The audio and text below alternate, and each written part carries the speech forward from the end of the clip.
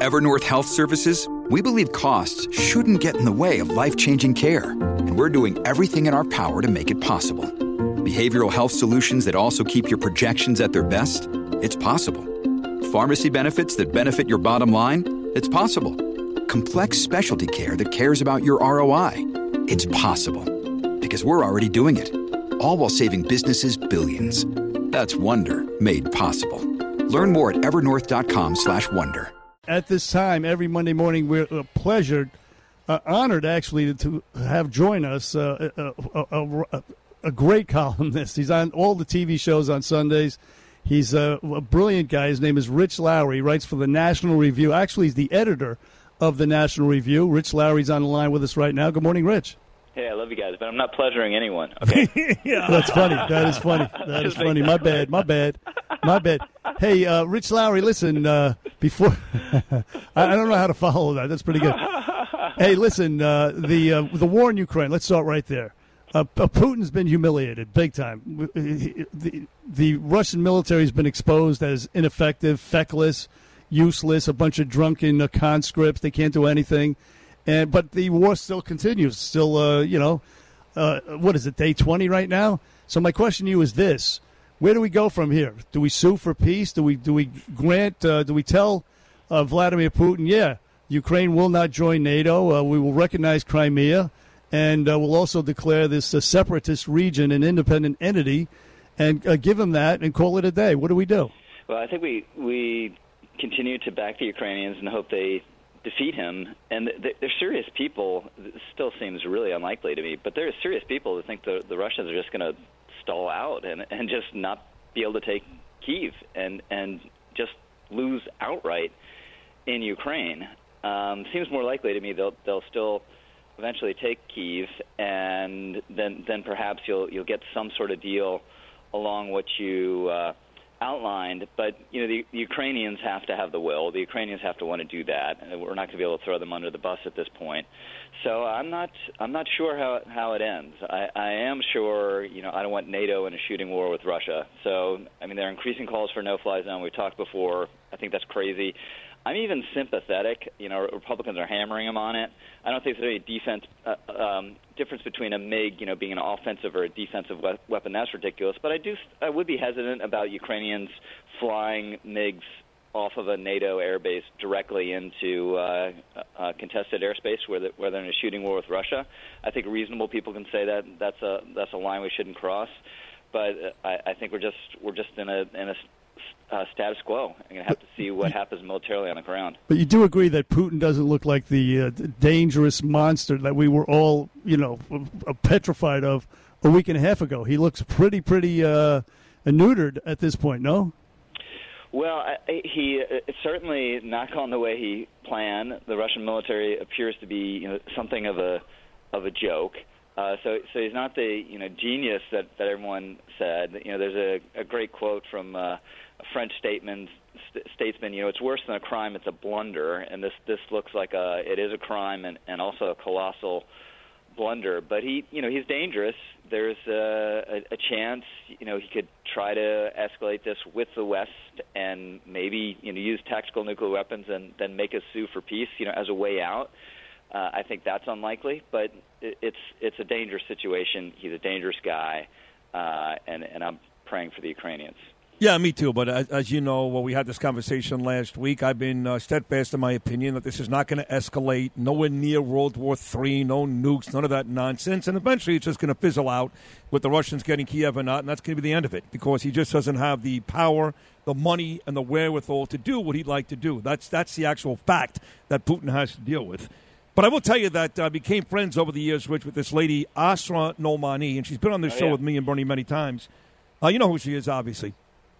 So she was actually with Daniel Pearl, living together 20 years ago. She left that morning to go to work. Daniel, I think, was still back at the house. He was abducted that day, and he was the first to die. You remember, the first to get beheaded. Horrible. 20 years ago already. Now we've got another journalist killed in the Ukraine or Russia, this weekend, almost 20 years to the day that Daniel Pearl was abducted and murdered. Brings back some horrible memories. Yeah, different. Nothing's as horrible as what happened to Pearl, getting abducted and beheaded. But these photographers and videographers who cover, these so-called hotspots and conflict zones are incredibly brave people. Just incredibly brave. I mean, they've put their necks out to get the shots in a way you don't necessarily need to do if you're a print reporter. So my heart goes out to his brother. He worked in tandem with his brother to make a lot of these documentaries, and to his family. But something like that was inevitable, and we'll probably see more before it's done. So Rich Lowry on the Bernie and Sid Show. Rich, of course, editor of the National Review. You have this situation where we're negotiating the Iran nuclear deal, and the Russians, believe it or not, as you know, are actually the intermediaries. The Russians, the same Russians that invaded the Ukraine, they're the intermediaries of this Iran nuclear deal. And at the same time, over the weekend, you had the Russians fire missiles into this consulate in Iraq, the United States consulate. And our administration is saying, oh, well, they weren't intending to hit the consulate, which is absurd, ridiculous on its face. But, I mean, we're being led by complete and total idiots, morons. I mean, I can't even fathom what they're allowing to happen right here. I mean, how bad do they want this Iraq nuclear deal, and how could they possibly allow the Russians to be the intermediaries? They're supposed to be the foreign policy geniuses, and this is what we get. I mean, the deal, if it comes together, is awful, is much worse than the original Obama version, and they're relying on the Russians as an intermediary. It's gobsmackingly absurd. I mean, it's laughable, or would be laughable if the stakes weren't so big. Right. So you put this together. If they do the Iran deal, and you put that together with the Afghan withdrawal, the Ukraine war, and it's just a sense of things falling apart. I think people now are starting to move off this war just a little. Again, I know the journalist was killed, and he's still out there, Putin doing some horrible things, and Kiev is still up for grabs. But starting to read earlier in the paper, if you will, Rich, about, inflation, things that are affecting our country. Heck, even reading earlier in the paper about Tom Brady retiring or Mike Krzyzewski's last basketball tournament as a head coach. So I think people are starting to move off the Ukraine-Russia thing just a little after this weekend, yes? It's definitely not as intense as it was the first couple of days, but it's still. I have Fox on right now, and it's pretty much all they've been talking about. So it's still a pretty dominant story. But the biggest... Fox just did a whole story on Mike Krzyzewski's last basketball tournament. Yeah, well, there are a couple of evil people in the world. There's Putin and Duke. That is great. Oh, that is great. I can't believe Virginia Tech beat them. I know. Boy, spoken like a true Virginia Cavalier fan, Rich Lowry. You're unbelievable. Yeah. So what we were saying, inflation's the biggest thing that's hurting Biden, clearly. I mean, we're clearly heading to double digits. And there's nothing you can do about it if you're Biden. He can blame Putin, but it was going for more than a year prior to the Ukraine war, and he can blame corporate greed. But why did corporations just all of a sudden get greedy now? Rather, they weren't greedy the last 40 years. That makes no sense. And there's just no way to spin it away because everyone feels it. At the pump and at the grocery store. So that's the main domestic factor that's been dragging him down, and it's going to get worse before it gets better. And this whole the new talking point, Rich Lowry, of blame Putin. This is Putin's inflation. This is Putin's rise at the gas pump. To a certain extent, it is Putin, but that's a minimal amount of what it's been going up for a year. And also, they say blame Putin for overall general inflation. And the House just passed. They say that spending does not contribute to inflation.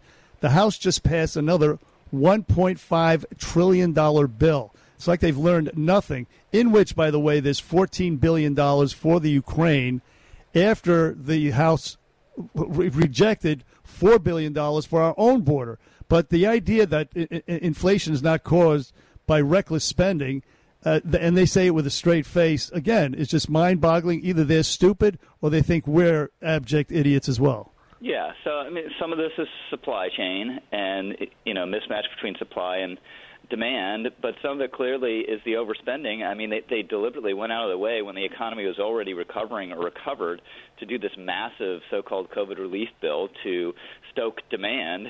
So if that worked on their own terms, that would have been inflationary. The Fed has probably been too easy, too long. Now you have Ukraine on top of it. You know, that's going to play a role in the energy prices, but the energy prices were already up. The wheat shortages you're probably going to get because of Ukraine and Russia being disrupted or taken offline, you know, that's going to be another factor. But the 7.9 number, which in February, which was eye-popping on an annual basis, was before, you know, it was almost entirely before Ukraine. So it's to blame Putin is just a really weak and tawdry talking. Yeah. All right, on the way out here, back to a lighter point. A week ago today, you were on with me and Bernard, and Major League Baseball was still locked out, and you and I both said, enough of this. Billionaires fighting with millionaires, and who cares? Good news is they made it work. On April 7th, the whole league starts. The Yankees taking on the Red Sox and the Mets taking on Washington, and now a flurry of activity with spring training games set to start in a couple of days, Rich. And your Yanks, you're a diehard Yankee fan, your Yanks, the Gary Sanchez era is over. How does Rich Lowry feel about that trade with Minnesota last night? Is Gary Sanchez still a Yankee? No, he's on the Twins. It's a good trade. You know, I wish him the best. What was it, in 2016 when he hit 20 homers in like 25 games? Yes. And whenever he'd hit a homer, you're like, oh, man, this guy's a natural hitter. You know, he just looks so good. Yeah. But he couldn't catch the ball. I hope he relaxes in Minnesota and does better. Donaldson's a little old, but, you know, if you get Donaldson at third, he still has something. If you get one of these first basemen they're talking about, Freeman or Olsen, you know, in a trade, that'll be a pretty good lineup. No, it is. I think Freeman goes to the Dodgers, but you're right. They can get a guy like Olsen from Oakland who's selling off their team anyway, and Donaldson is a 20-plus home run guy, so it could be exciting. At any rate, whether we're talking about Vladimir Putin, inflation, the evil Mike Krzyzewski, or the Yankees, you do it all, Rich Lowry. You're the man. You're the man. And he refuses to pleasure us, which we respect, by the way. Rich, that's a great job, buddy. Thank you so much. Thanks, fellas. All right, pal. Take care. There he is, Rich Lowry on the Bernie and Sid in the Morning. If you've had an accident, trust Gabo Law. Personal injury and medical malpractice attorneys with decades of experience who will provide the attention you deserve and deliver the best possible results in the shortest amount of time. Gabo Law has recovered millions for their clients and will be able to help you. But don't take our word for it. Read all of their 5-star reviews from former clients on Google, Avo, and Facebook. Call Gabo Law today at 800-560-0214 for a free consultation or email at info@gabolaw.com. Gabo Law, where winning is no accident.